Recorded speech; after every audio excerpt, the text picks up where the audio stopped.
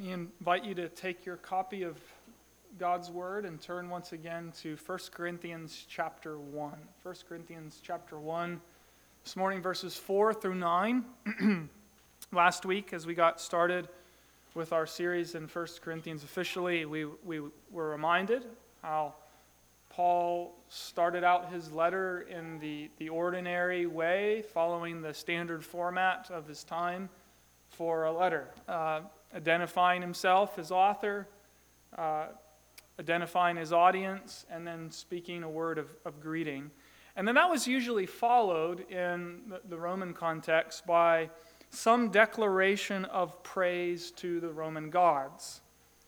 And so if you glance at the opening words of 1 Corinthians, you notice Paul generally following this pattern. He's content to do that, although he amends it, of course, with new significance and spiritual purpose. So we saw last week in verses 1 through 3, Paul weave into his introductory greetings themes that he's going to develop and unfold throughout the rest of this letter. And this week, in place of a declaration of praise to the Roman gods, Paul offers a word of thanksgiving to the one true and living God. And we also saw last week that not all was well with the Corinthian church by any stretch of the imagination. We're going to see in the weeks ahead that there were problems of division and schism and party spirit.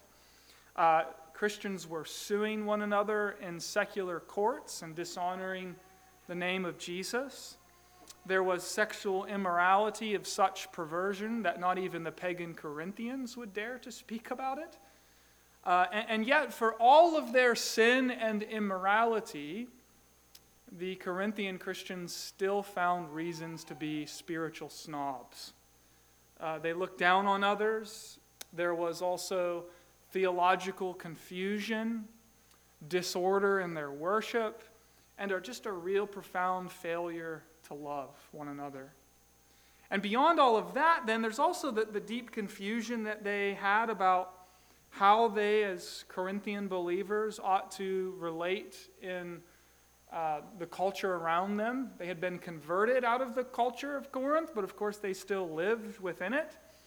And the value system, the cultural expectations, the social norms, the language of the day still had a huge pull on them and was wreaking havoc in their lives and within their fellowship as a church. And so, putting it lightly, Paul had a lot to deal with in this letter, didn't he?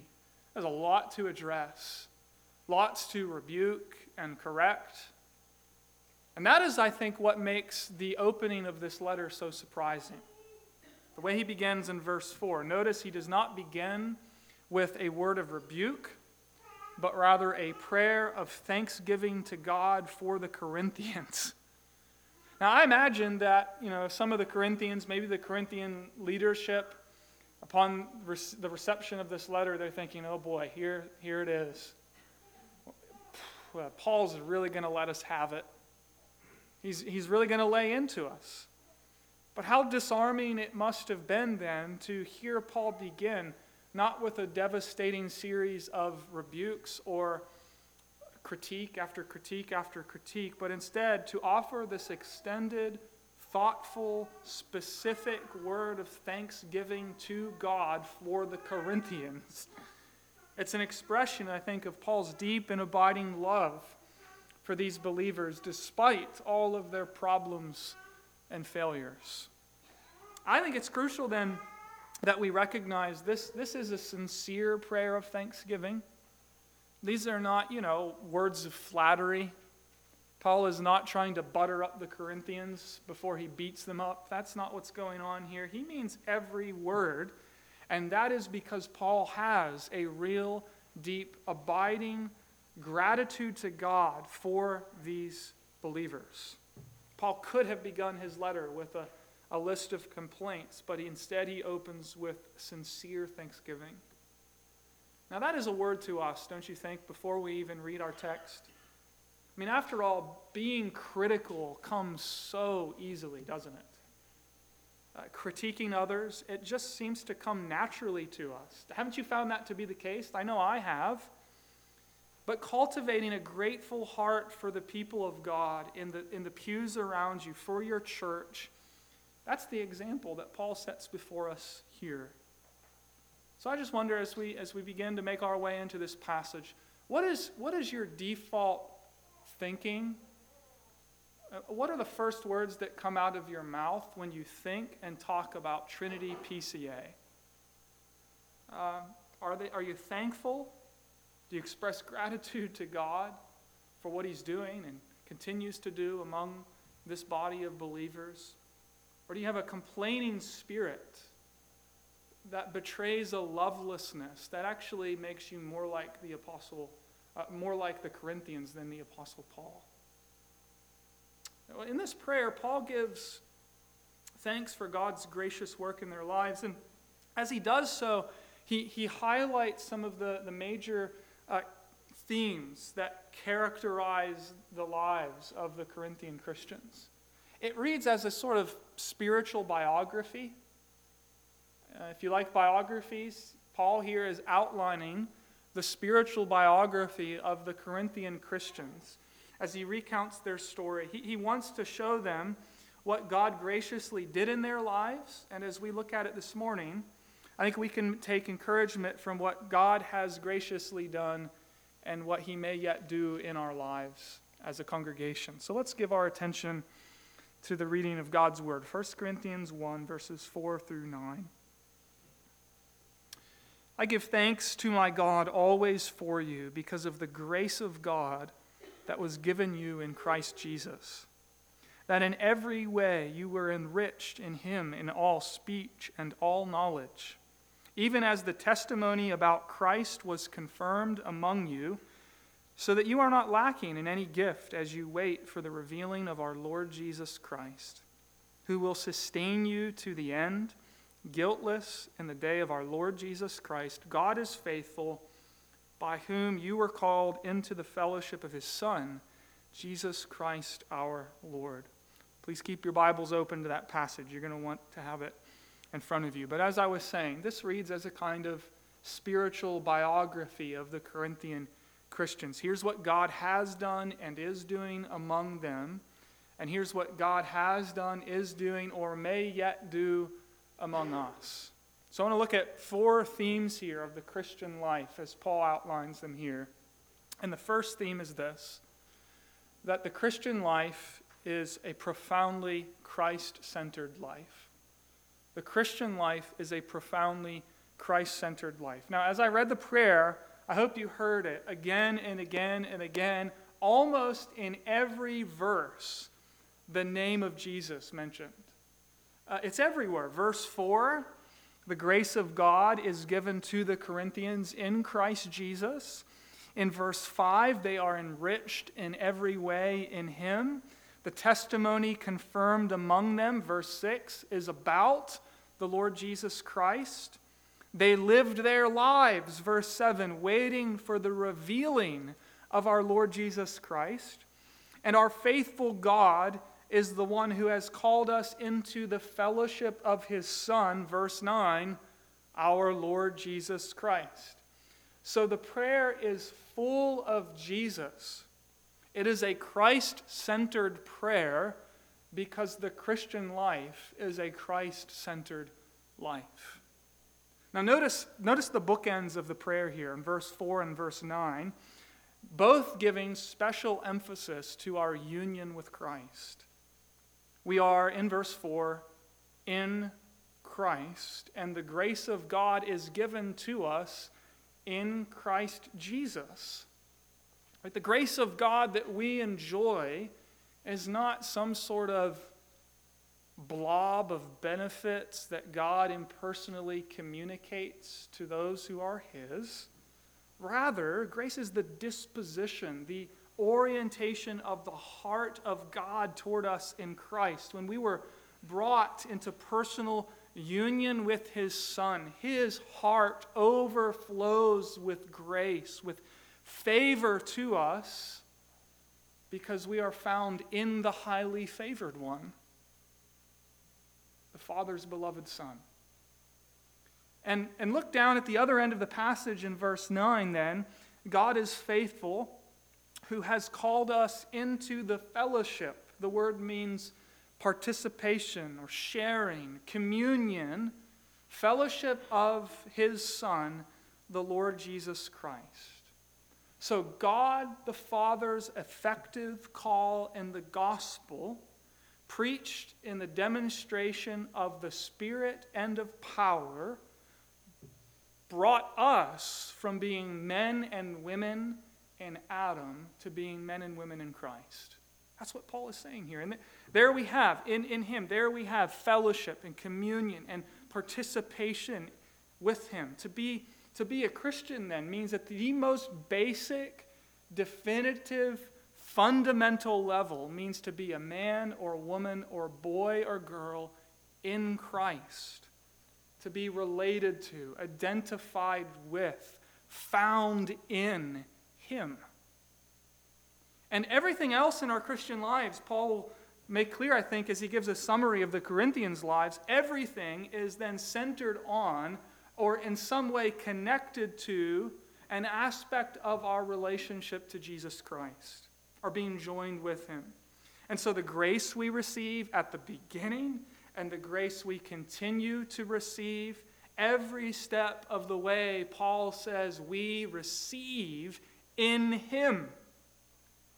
And therefore, that inevitably leads us to this conclusion, doesn't it? That therefore, the Christian life, biblically informed, is a profoundly Christ-centered life.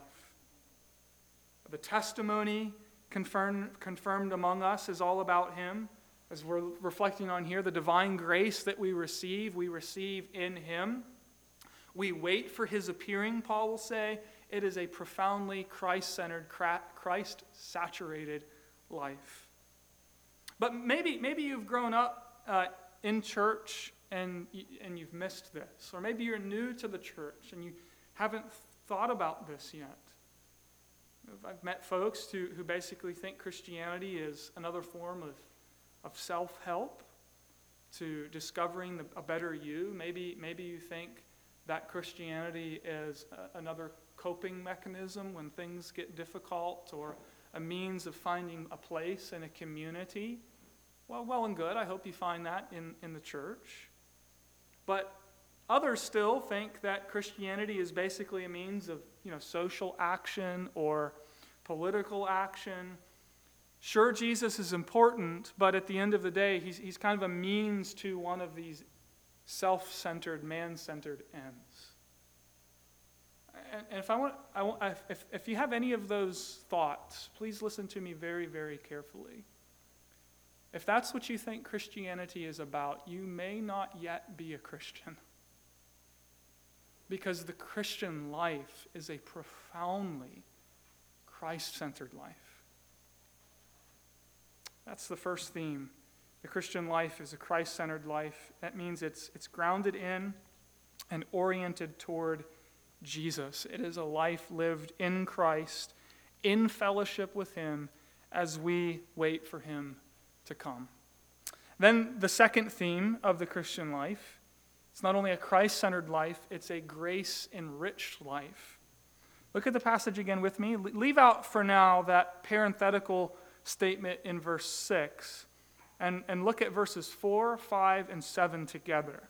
Okay, so the grace of God was given you in Christ Jesus, that in every way you are enriched in him in all speech and all knowledge, verse 7, so that you're not lacking in any spiritual gift.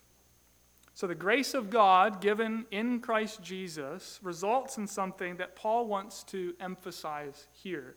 It resulted in the Corinthians receiving gifts, spiritual gifts, especially in the areas of speech and knowledge. These are two of the rich blessings that God lavished upon the Corinthian church. I think it's probably true to say, if you had been able to visit the Corinthian church at this time and you'd come home and someone asked you, what was it like? What was the church like? You probably would have said, Well, they really seem to know a lot. They know their Bibles, and some of them are really gifted to speak well about the truth of Christianity. So these are two distinctives that God uniquely gave to this congregation, this church in Corinth. But we'll see in the weeks ahead, these two gifts actually became problem areas in the Christian fellowship there. It's going to be a problem. They quickly become imbalanced, infected by some of the remaining values of the old paganism, that treasured rhetoric and forms of secret knowledge.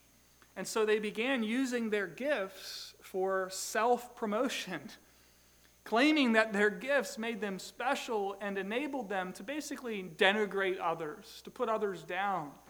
And Paul will have to deal with that firmly.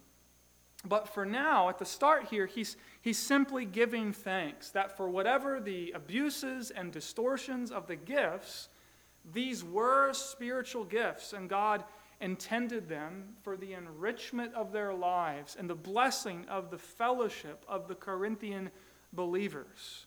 So to be a Christian is to be enriched by the grace of God, to experience the rich and free favor of God in Christ. Actually, the two words, gift and grace, have the same Greek root. Right? Charis is the word for grace. Charismata is the word for gifts. Gifts are gifts of grace.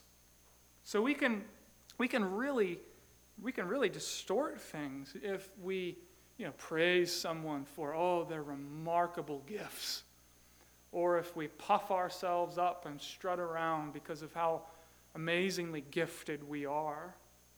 And what does Paul have to say to something like that? What do we have that we didn't receive? So you see what Paul is saying here at the start when he speaks of the Corinthians' knowledge and speech. He's talking about donations of grace. So there might be no boasting except in the God who has given them.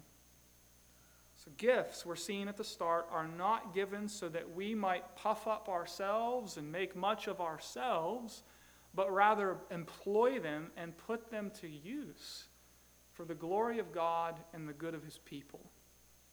And so the Christian life, it's a grace-enriched life.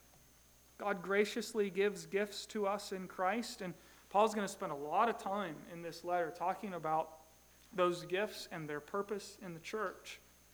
But you see, here he's just focused on the source of all spiritual gifts, the God of grace who enriches our lives in his Son, so that the church is equipped for ministry and service, so that we might be encouraged and edified and built up and pointed back again and again and again, not to gifted Christians, but to Christ, our Lord and Savior. And so the Christian life, it's a Christ-centered life, a grace-enriched life, and then thirdly, it is a word-sustained life. Okay, come back to the parenthetical comment that we left out in verse 6 and put it back in. Because in the middle of all of this talk about spiritual gifts, Paul says, God's enriching grace that made the Corinthians abound in gifts of speech and knowledge worked in their lives, verse 6, even as the testimony about Christ was confirmed among them. Now, the testimony about Christ is another way of speaking about the ministry of the Word. Like the Christ-centered message from Holy Scripture, he says, was confirmed among you. And as it was, God in his grace began to do amazing things, equipping them for service, enriching their lives. It is, you see, as the word has its way among us, as the testimony about Jesus is confirmed, as it penetrates and takes root in our hearts, that God enriches and equips us with everything good for doing his will. That's what Paul is saying here. Christian faithfulness and fruitfulness, therefore, are the product of the ministry of the Word of God at work among us. I think I need to say that again because it's so important. Christian fruitfulness and faithfulness are the product of the ministry of the Word of God among us as the message about Jesus is confirmed among us. And that's the point, I think, driven home later when you notice the word confirmed in verse 6 and the word sustain in verse 8. You see that word in verse 8, the word sustain? Actually, those are the same words in Greek. The word for sustain and confirm are the same word. So in verse 8, we have this glorious promise. Take a look at verse 8. God will sustain you to the end, guiltless in the day of our Lord Jesus Christ. Now, what does that mean? It means we're going to make it, brothers and sisters. And that's wonderful news, isn't it? That God's going to do it. God's going to see to it. He's going to sustain us so that on the day of Christ's appearing, we stand guiltless before him. That is wonderful, wonderful news, isn't it? Sometimes you wonder, don't you? But believer in Jesus, God will keep you until the last day. He will do it. He will sustain and transform us until we shine at last with the moral glory of our Savior, Jesus Christ. What a wonderful promise this is. But how will he do it? How will God bring it about? How will he sustain us to the end? Again, the words sustain and confirm are the same word in Greek. They both describe the effect of the Word of God at work in our lives by the ministry of the Holy Spirit. So God will sustain and keep us as the Word about Jesus Christ is confirmed among us, as the ministry of the Word about Jesus transforms our minds and grips our hearts and changes our lives, filling our horizons and motivating us to Christian service. See, God sustains us until the end as the ministry of the gospel is confirmed in our midst. So, dear brothers and sisters, do you love the Word? That's what I want to ask you today. Do you love the ministry of the Word? Do you love the reading and the preaching of God's Word in your life? Please do not neglect the ministry of the Word in your life, because it is as the Word has its way that God preserves and protects and sustains and perfects his people and his church. And notice just for a second, in terms of application, how this theme of the Christian life has really important implications for the worship of the church. I mean, for example, in Roman Catholicism, what do you have as the center of a worship service? It's the Mass, right? Or in a more charismatic church, the focus is often on ecstatic personal experience. But in Reformed churches, the focus is on the preaching of the Word, not to make much of the minister, but to make much of the God of the Word. And because God works by his Word. That's the emphasis of Scripture, that God accomplishes his purposes. He works out his sovereign will by his Word. He did that in the first work of creation, didn't he? And he continues to do that in his work of recreation as he makes us new and sustains and perfects us by his Word and Spirit. That makes, if I could just share with you a little bit of pastoral anxiety, that's what makes the tendency in our day to de-emphasize the centrality of the Word read and preached in churches today so alarming and so concerning to me. I mean, Scripture readings are virtually gone in many churches. And you know that sermons are being reduced to sermonettes. And the testimony about Christ is being replaced by, self-help talks and motivational speakers and praise song after praise song designed to produce an emotional experience that serves as a counterfeit to a real encounter with God as he meets us in his Son, Jesus Christ, through the ministry of his word and the power of the Holy Spirit. But if God sustains us and gathers us and perfects us by the ministry of his word, then, dear brothers and sisters, we neglect his word at our own peril, do we not? God gathers and sustains and perfects his people by his word. So love his word, brothers and sisters. Treasure it up in your hearts. Treasure it as God's life-giving, life-sustaining word, because that's what it is. And then fourthly, so we've thought about these themes. The Christian life is a Christ-centered life. It's a grace-enriched life. It's a word-sustained life. And then finally, it's a future-oriented life. Some of us may be living in the past. You just can't seem to shake your past. Something that's happened to you or something that you've done. You just can't seem to move on. Others of us here today might be stuck in the present. We're just living for the here and now. We're living for what we can see and touch and taste. But the Christian life is a future-oriented life.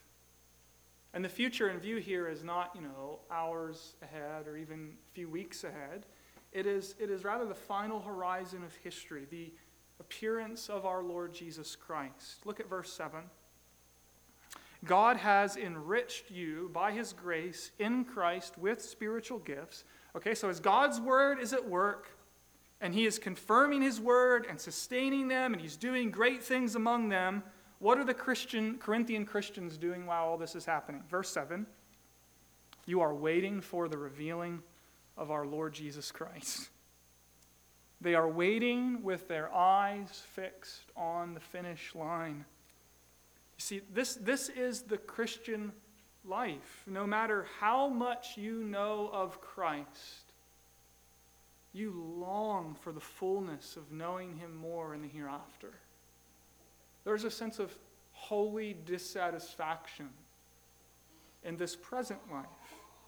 And yes, we long for the things that Jesus will bring, the end of sin and the death of death and the removal of all the separation caused by sin. But most of all, we long for him, don't we? We long to see him face to face. It's his appearing that we longingly look for as Christians. Brothers and sisters, one day the lordship of Jesus Christ will be visibly manifested. And every knee will bow, and every tongue in heaven and on earth and under the earth will confess that Jesus Christ is Lord, to the glory of God the Father. And then our eternal life will begin face to face with Jesus, reveling in his glory, delighting in his love, adoring him with the saints and the angels for all eternity in his presence forever. And you see, what we need to understand and grasp and work more deeply into our lives, I think, is that future reality has implications for how we think and live right now. It means that this here and now is momentary. We live our lives in the waiting room. This isn't our home, and our hearts will never be fully satisfied here. But when he appears, you see, no more waiting, no more longing. We're home. We're home with him. We're home with him together. We're home with him together without sin. Isn't that, if you are a Christian in Jesus Christ, isn't that in your heart of hearts what you so deeply long for? So if your heart is centered on Christ, living a life enriched by God's grace, sustained by His word until you are confirmed guiltless before God in Jesus Christ, then isn't the longing of your heart for Jesus to appear and to take us into His presence because you've come to understand that is your forever home? And so I want to ask, are you ready to go then? Are you ready to go? If He were to appear today, are you ready to go? Or is it in fact the case that this world is your home? Do you live waiting and longing for the revelation of Jesus? Or are you still living in the past or obsessed with the present? If you are in Christ, you see, being reminded today, dear believer, the best is yet to come. The best is yet to come. So this is the crucial question, I think, that we need to ask. Are you in Christ? Does He have your heart? I'm not talking about you being religious. I'm not talking about your coming to church. I'm asking, are you in Christ or not? It's a simple, straightforward question. Has He captured your heart so that your greatest longing is to know and see Him face to face, to have more of Him, to be with Him, to praise Him, to love and serve Him without sin corrupting and influencing any of your service to Him? Is that the deep longing of your heart? Are you a man or woman, or a boy or girl in Christ? If you are, this passage is telling us that you will live a grace-enriched life. That means, dear brother and sister, that God will give you everything you need.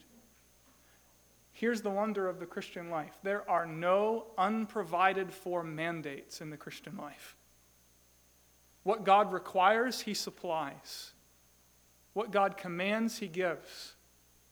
You live a grace-enriched life in Jesus, and you will live a word-sustained life. The Word of God, which maybe once sounded to you just so bizarre and jarring, or perhaps offensive, or perhaps just completely boring, is now to your ears the word of life. A word that guides the steps of your feet, and in the reading of the word, in the preaching of the word, in your study of the word, you hear the voice of Jesus speaking to you, saying, "This is the way, walk in it." And by His word, He will sustain you until at last one day He rends the heavens and comes down, and you will stand before the Lord on that day guiltless. And He will take you into His presence to be where He is forever. Dear friends, if you are in Christ, that is your spiritual biography. That is the story of our life together in Christ, if indeed we are in Christ. And so may the Lord enable each one of us today to be able to answer this question: am I in Christ? You must be found in Him. And the way you are found in Him, of course, is by faith. Let's pray together.